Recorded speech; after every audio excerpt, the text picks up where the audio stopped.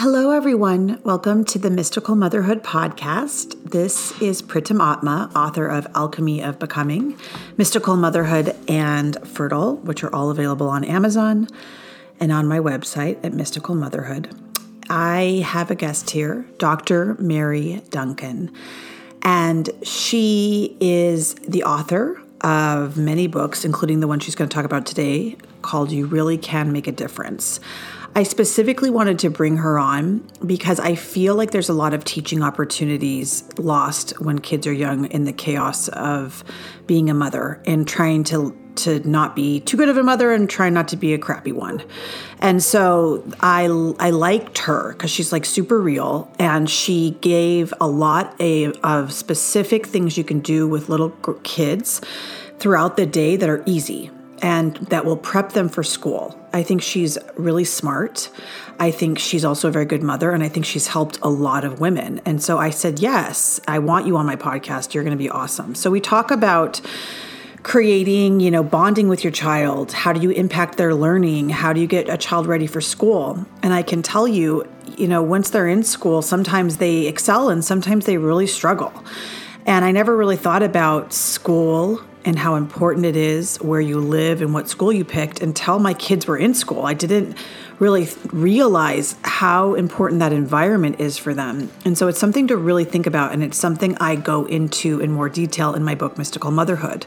Questions to ask when you are planning for a child, but also questions for schooling and, just all these different things to prepare yourself for becoming a mother. So this is a great podcast.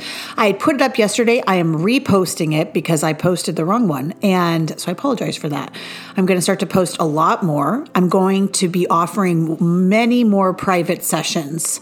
If any of you are interested in working one-on-one with me or interested in any of my courses, you can DM me on Instagram at Mystical Motherhood. You can message me at mysticalmotherhood@gmail.com, or just go to the website, Mystical Motherhood. If you like this podcast, please leave a star rating. Tell your friends about it. Share it on social media. It really helps to give new viewpoints on motherhood out there. Hi, this is Pritam Atma from Mystical Motherhood. I have an amazing guest. I'm going to let her introduce herself today, and she's going to teach us some awesome things and tell us all about her new book. Do you want to introduce yourself, Mary? Sure, I'd be glad to teach. My name is Dr. Mary Duncan, and I have got a brand new book that hit #1 last Monday, if you can believe it. So it was a bestseller, brand new, basically on the market, and it's called You Really Can Make a Difference, 7 Strategies Moms Could Use to Support School Readiness for Their Young Child. And tell me about your background and how you began to write this book and get this expertise and what you can help women listening today. Oh, that's great. Well, it started about 30 years ago. I had a son that was born almost a month early. And with that, he was born on the cutoff date when school begins. So for him, I was potentially looking at the youngest child and possibly with him being born early, developmental delays. So from just a few months old, I began thinking in my mind, I need to start preparing him for school readiness. Otherwise, he was going to really be struggling with being prepared. So I began researching during his nap times. I would take out some of my early childhood textbooks. I was a classroom teacher, primary grades, taught early childhood as well. And from that, I began creating activities for him. I would write them down, and my thought was, if I have more children, I'll have all these activities ready, and that would be great. Well, I never had any more, but women's groups, churches, different places asked me to come and share with them the activities that I found. And so I began doing that for about 20 years, just going around and sharing with mom groups. Then I realized, you know what? I want to go back to school. Moms deserve the best. So I went back for a master's, did research on what specifically in the 5 main subject areas children need to know, and how then can I equip mothers to be able to help support that foundation for school readiness with simple activities that they can do around the house. Well, as soon as that was done, my master's professor said, Mary, you need to keep going. And I thought, I can't do that. I can't get a doctorate. Well, there I went. And several years later, I finished up with my doctoral research in early childhood, specifically focusing on activities moms can do to help prepare children for school readiness. So the book that I wrote is what I found out from experience from moms, 30 years experience, and also just research. So a couple questions come automatically. That's awesome that you did all of that. You should be very proud and happy to help all these women. But I'd love to hear like the 3 top things that, really work for people that they can practically do if they're a working mom and, a stay-at-home mom. Because I know for working moms, it's harder to have that time. And then also another question that comes to mind that you maybe can weave in just happens to be that I get a lot of requests for podcasts, and I've never said yes. And I said yes to you like immediately. I wrote you back, and I've never done that actually, really ever. And I hadn't even thought about it, but my daughter just I didn't even think of the correlation of my intuition of following through, but she was just diagnosed with likely dyslexia and also ADD. But she's very special. She's very magical. She's like a little fairy, incredibly psychic. All of it, I know that it doesn't really matter for her. It has nothing to do with what her future will be about. But I caught it so early. But I probably didn't do enough activities with her, but she's also the youngest of her class. I recognized that in the car ride before coming to talk to you. I said, I thought about, her name's India, and she's the youngest of her class. So how do we do it from the, 0 to 5? But then also what if it's too late? When is it too late? What can we do afterwards? Oh gosh, it's never too late. I like I said, my favorite grade to teach was first. I've taught, all the elementary grades. Now I teach graduate school. So I actually teach teachers that have classrooms full of children, and I like to inspire them. So going back to your question, really you can start anywhere. Just start where you're at right now, reading to her. Now with dyslexia, phonics is really important. And the reason I say that is I too have dyslexia. Okay. And that was not diagnosed when I was young, but we learn differently. We learn in a different part of our brain for reading. And what I have found is we do work harder, and it does pay off in the end. All the research that I did ended up paying off for the moms that I now serve. Because I dig into what I do, it is hard work that accomplishes things. And I bet your daughter can do that. Creativity is there. We think in more holistic, so that will benefit her in the long run. But for school, I would encourage manipulatives. I would encourage things like when you're adding 1 plus 2, you could have 1 little bear plus 2 little bears. So she visually sees what she is adding so that she can understand that the number 1 means 1 bear. The number 2 means 2 bears. And the reason I say that is because I had a student in first grade that did not understand that concept, which is why I kept going younger and younger and younger, thinking, well, if I can build this foundation, then they're more prepared for the next year. Well, if I build this next grade, then they'll be more prepared. And I finally realized that it's when they're at home, when we are moms and we're the first teacher in our child's life. So there are specific things that we can do with our young children while they're still at home. And my goal is 9 to 15 minutes a day. 9 to 15 minutes. That being, anybody can do that. As a working mom, we can do that. As a stay-at-home mom, we can do that. It can be broken up in 2 minutes here, 3 minutes there. Another 3 minutes at another time, whether it's getting ready in the morning, reading before they go to bed, as they're playing in their bath water. It's just a matter of adding things into their day during routine times of the day, using things we have around the house. In other words, I'm not advocating going out and spending a fortune on toys. It's the conversations that we have with our children. It's the problem solving that we're able to ask that helps them to think in that higher thinking skills. When we are at the grocery store and we are walking through the vegetable line and our child's in the cart, and we talk about which of these vegetables here is green, and then help showing them which one to pick that's green. And that's just done. That's 20 seconds. And yet it's just part of the day. So it's not like we send our child over here for 3 hours to plan something, because that's not realistic. Because a child's attention span, and I cover this more in the book, that a child's attention span is 3 minutes times their age. For example, if your child is 2 years old, their attention span would be 6 minutes. So if your child is 4 years old, again, we times that times 12, or to equal 12. So realistically, to be able to hold your child's attention span for 2 or 3 minutes, that's great.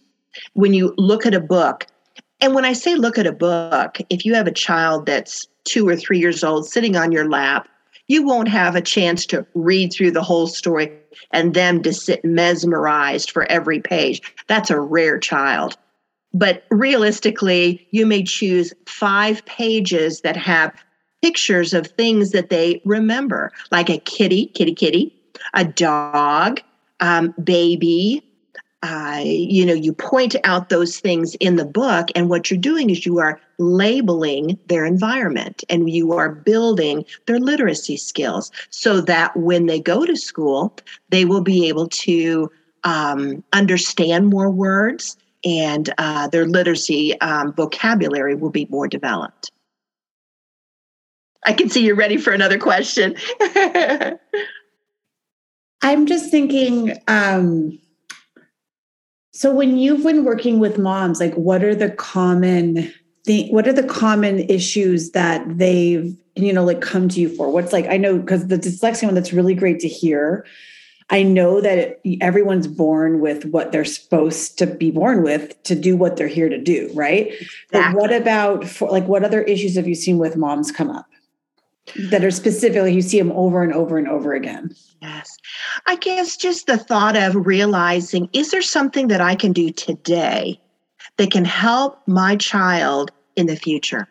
Is there anything I can do? And let me give you an example. Okay, you're in the kitchen and you finish with cooking all the eggs, and you have an empty egg carton.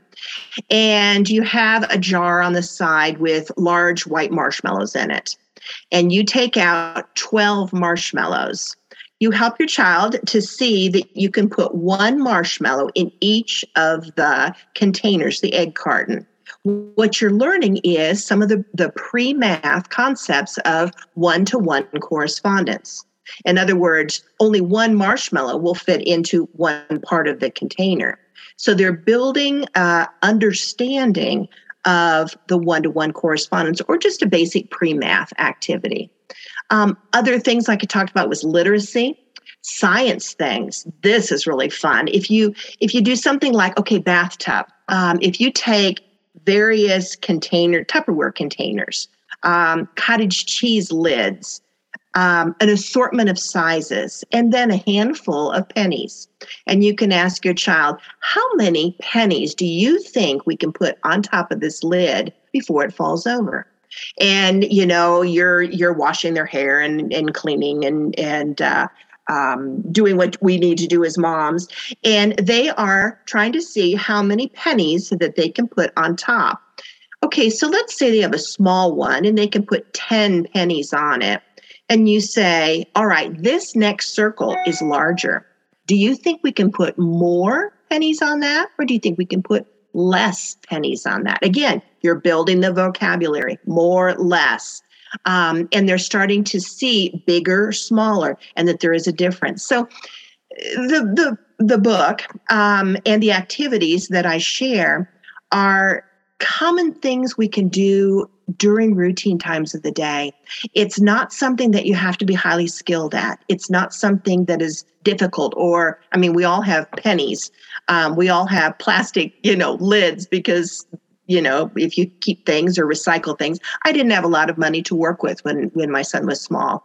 And so I just used what I had around the house, which is where all the ideas came from. And so now in December, I'm looking at launching a second book, and that book will contain over 1,000 ideas for moms to be able to just read age-appropriate activities in the 5 main subject areas. But this first book basically talks about how long is a child's attention span, when is the best time for teachable moments, because there's cycles of a child's day. What activities can I do? If my child is 3 years old, what activities could I do in pre-math? I talk about bonding. I talk about the brain and how we learn. And then specifically where we as moms impact the brain. Can I ask, as you're saying that, what are the times of days that are better? Like, I know I don't function as well at night. Are they going to function? I mean, is it per child, or is it? Yes. Excellent question. It does. That's where we become, as moms, we become a student of our child. We find out what their strengths are. We find out what their favorite color is. My son's favorite color was orange. So if I was to introduce a new activity, I would find something orange to use to introduce that activity. It would be something that would draw him in sooner or quicker because it started off with something that he enjoyed, which was orange. Okay, so the time of the day, depending on if your child has just awakened from a nap, they are alert mentally, but their body is not fully engaged with activity. So that would be a good time to read to your child. And again, you've got to read your child's body language. Are they high energy or are they more mellow? So during the mellow times, and I specifically list out things that you can do, that would be an example as they get a little bit older. Coloring, learning about markers, putting puzzles together, learning to use scissors, as you have them close to you, or again, markers, paper with no lines on it. That way it doesn't force the child to stay within the lines, but it allows for creativity as they're trying to make those little fun letters to start with. So for big muscle activities, it would be things like the younger years, they could pull a laundry basket behind them as they're learning to walk around, or pushing something.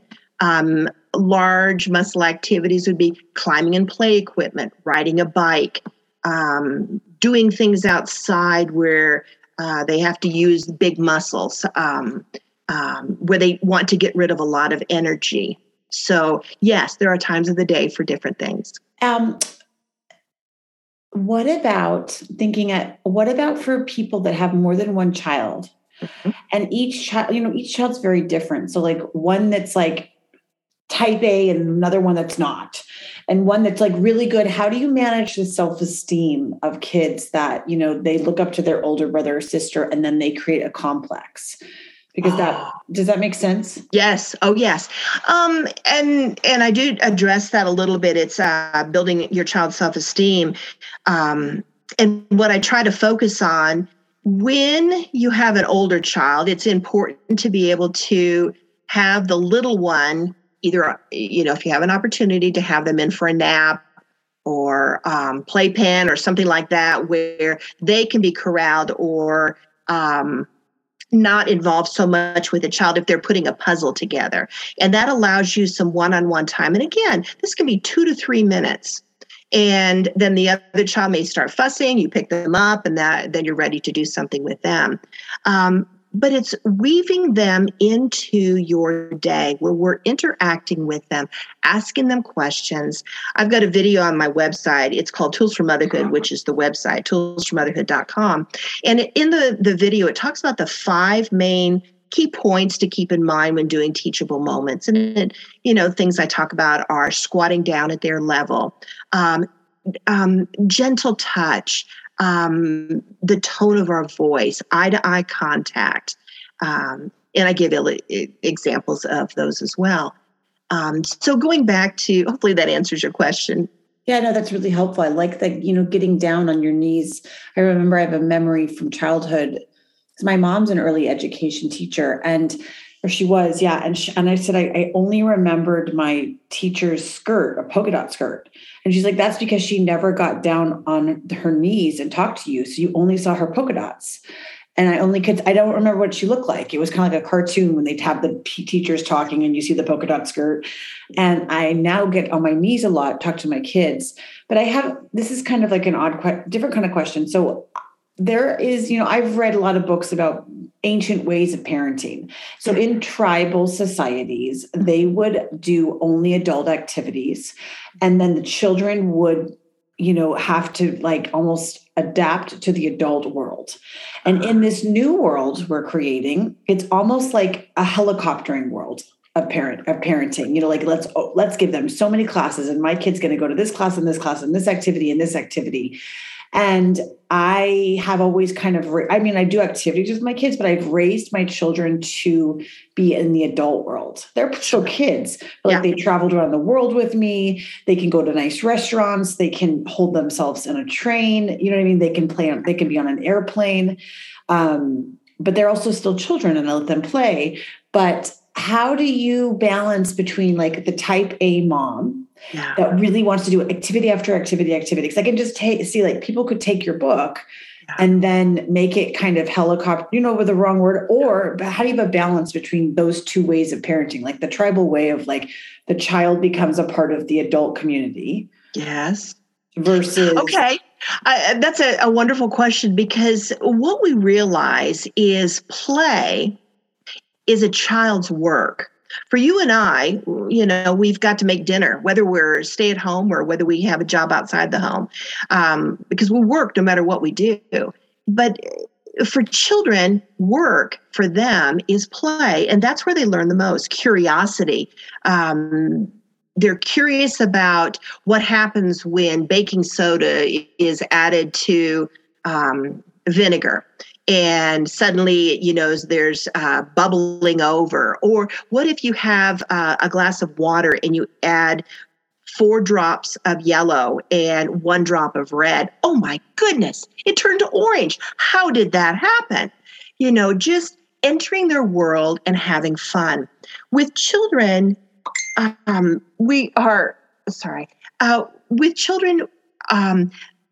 our goal is to allow opportunities for them to play, because play is how those pegs of things that they're learning, for example, pre-math, pre-science, pre-social studies, pre-writing and pre-reading, the foundations that we're building are built through use of the 5 senses. Taste, touch, hear, smell, and see. As moms, when we provide opportunities for our children to engage in activities, like we go out right now with fall and leaves, we pick a bunch of leaves and then we sort out all the red leaves and the yellow leaves.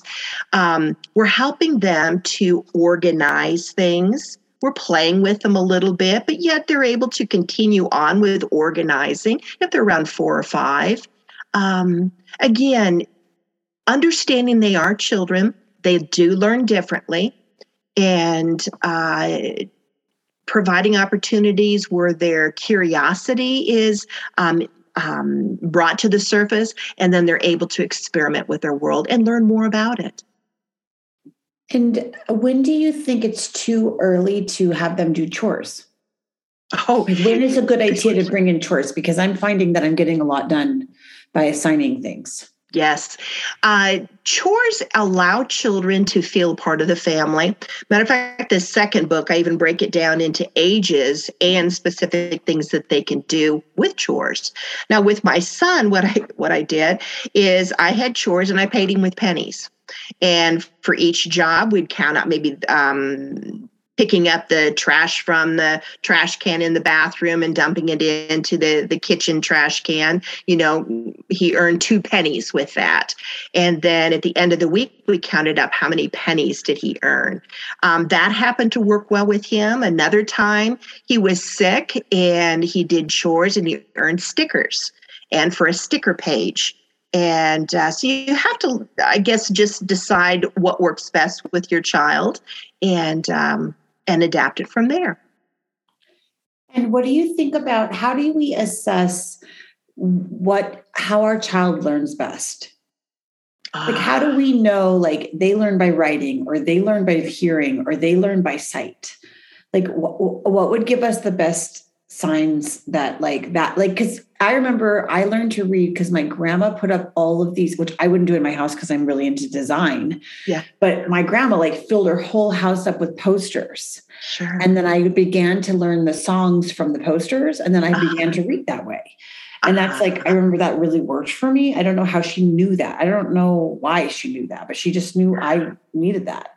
Yes. So tell me, is it intuitive, or is it Well, you are, as each of us mothers have our children home with us for the first 5 years, we are going to know our child better than anyone else will. Teachers are going to have our child in their classroom, but they only have them for 1 year. And when we have our children in the classroom and they go off to school, we still are going to know our child very well. And the more we can bond with them and learn their learning styles while they're young, the better we can help our child as they get to school and really in life, because our goal is to not only be a lifelong learner for ourselves, but to help equip our children to be lifelong learners. And we as moms, my son is 33 now, and we never stop being moms, and they still call and ask questions. And I guess that's the privilege of life. But how will we ever know? It's something that you don't know instantly. It is something that you experiment with. For example, some children may pick up on rhymes and poetry and finger plays and songs. Others may learn better through, here's an example, spelling words. Let's just look at that, for example, once they get to school. If you know that your child enjoys smells and tastes and certain colors, then once they get to school, and I used to have first graders, and I would have them practice their spelling words. You could get out a cake pan, just a rectangular one, and a box of powdered Jell-O. Open up the package, sprinkle it in, and as your child, you shake it out and it's all flat, and you have the word cat. That's one of your spelling words, let's say. Then your child can take their finger and you can show them how they can push in the Jell-O, and it'll make the C and then an A and then a T. And they're smelling the powder as they're making the letters. Their finger is tasting it as they're going.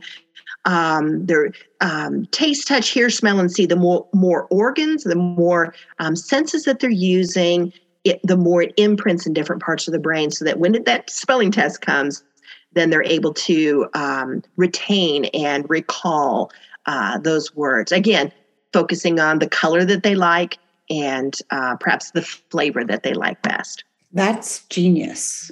Oh, thanks. That's really smart. I would have never thought that. I would have not even known, because I just go on Amazon and I buy some flashcards, and then I pray I can get them to stay still for 7 minutes. Yes. Yes. And that's what I do. And then if I get through that, I'm yeah, I did my homework, or whatever. And I don't know. So that's a great one. I like that one because one of my kids really likes sweets. There you go. And so you could do that with cooking, or you could do that with different things when you're cooking, and you could, rather than TV, you just have them watch you put in cups, like things like that. That's cool. Exactly. Okay, here's another one. If you're cooking and let's say that you're making macaroni, let's say a goulash or something like that, some of the macaroni noodles fall over on the side of the counter. So your little one is standing there, just humming away, just, talking to you. And you can say, let's play a game. And so for the next 3 minutes, you can ask your child, all right, let's just have a story problem. Let's put 3 macaroni noodles on this napkin right here. And this napkin's we're going to pretend this is a lily pad, and these macaroni noodles are caterpillars. And let's say they're tadpoles or frogs. Let's call them frogs.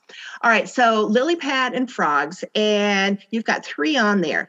And you can say, all right, we've got 3 frogs that are having so much fun. There are 2 other little frogs that want to come over and sit on the lily pad with them. All right, let's bring them over. Now we've got 3 here and we've got 2 here. How many do we have altogether? I don't know. 1, 2, 3, 4, 5. You're touching them as you're counting them. What you've just shown them is a story problem. Story problems are hard because they are they're concepts that are not tangible. Maybe they're not able to move them. But if we can show them as a young child that story problems can be fun because there's a story involved with it, we play the game for maybe a minute and a half, and suddenly that story problem, I can do that. Okay, so let's say that little group of 5 now have one of them go home for dinner. Well, if one of them goes away, how many do we have left? I don't know. Let's find out. 1, 2, 3, 4. We have 4 that are left. And it's just going back and forth like that. Having learning become a way of life, having learning become something that's fun, and creating that thought of anticipation for learning and preparing for school. This is all really, really helpful. Like, I'm so appreciative of all the work you've done throughout your life. I'm trying to think of other questions I may have. What do you do with other learning disabilities? Like if it's not dyslexia or, here's some different scenarios. Like what about a mom, where there's problems in the house or something? Like I got to be home with my kids, but a lot of moms have to go right back to work. And let's say that mom has to give that child to a nanny all day long, 40 hours a week. And we don't know the education level of this nanny, or, maybe she's a teenager and that mom is just doing the best she can do, right? What can we give to like a nanny or someone else as well? Because there's a lot of moms that can't be home with their kids. What can they can they give their nanny the book and say, do these assignments? Are there any YouTube videos that you would recommend that the nanny could do? Like things like that would help moms? That's a great question. Matter of fact, my research was on teen mothers and their perceptions of increasing literacy in their young children. And, I could tell you all sorts of stories, but what I found out from these young moms was what they were wanting to be able to learn. From what I gathered from research and from the different committees that I've been on and boards, national as well as state ones, I've found that, it's easy to work with middle-class mothers that are stay at home because the data is good. But that doesn't help those mothers that are teen moms or that are from a lower socioeconomic level, or those that have nannies. So the book basically provides YouTubes. I do have YouTubes that are available through the website. You can see those. And what I do is I focus on a specific age and specific activity that they can do. The book, yes. Matter of fact, in the back part of the book, it lists out specific ages. And then this one is called Fishing for Letters, and age 4 to 5. Pre-writing, that's the goal, materials that you need, and then what's specific to do. So if you've got a nanny then that would be something that you could look through, or you could watch some YouTubes. You could gather some of the materials. I would keep it in a baggie, and then I had a plastic container with different activities in it. And depending on how much time I had, I would play certain games throughout the day. But the goal is the bonding that the mom can have with the young child while they're interacting. And that also helps prepare for that social emotional side of the child as well. So basically a mom that has a nanny and that kind of a situation, she can create this little plan and tell, because I feel like when I have a nanny, I have to tell them exactly what to do or nothing gets done. You have to say, okay, for 30 minutes, you need to do this at some point in the day and it has to be done. Or, maybe 25 minutes here and 25 minutes in the afternoon in between naps. I want you to do these 2 activities and let me know how it progresses. And maybe you rotate 3 to 5 activities a week, and then they progress and graduate, right? I think that's fabulous. Matter of fact, what I did, you and I think a lot alike, because when my son was small, I posted it on the refrigerator. I had a calendar. I had a week at a glance, and I had 1, maybe 2, depending on how old he was and how long his attention span was. I listed 1 or 2 activities that my goal was to achieve for that particular day. And by the end of the week, if I was able to get through all of them, great. So I think I like your idea, and it sounds like what we were both thinking the same way. Great. Any other things you could think of telling the listeners, like before we go, or ways that they can get a hold of you, or do you work privately, and where do you teach, things like that? Well, I do teach graduate school for your college, but my passion is moms, because of all the things that I've ever done in life. Being a mom is my greatest accomplishment. That's the legacy that we live behind. It's not the houses, it's not the clothes, it's not the car, which is all great to have, but it's the kids we leave behind for the next generation. So keeping in mind that even a few minutes a day is a life changer for our children. And remember, it can be with simple things from around the home, 2 to 3 minutes a day, with your goal being overall 9 to 15 minutes a day. If you can do that, then that would be, I would propose that for the goal. YouTubes, yes, you can find those on the website, toolsformotherhood.com. And I've got several books that are going to be launching out. Of course, the first one just came out a couple weeks ago. And like I said, it hit #1 bestseller in several categories within the first 5-6 days. And I was thrilled with that kind of positive outcome. The next book is called Tools for Motherhood, Resource Guide, 1,000 School Readiness Activities moms can use with their young child 0 to 5. And that is 30 years worth of research and gathering of ideas from young moms and just things that I used. So that's great. Anyway, thanks so much for inviting me. I appreciate being with you. And we have a lot in common, it sounds like. I really appreciate your work. And thank you very much for coming. I appreciate it.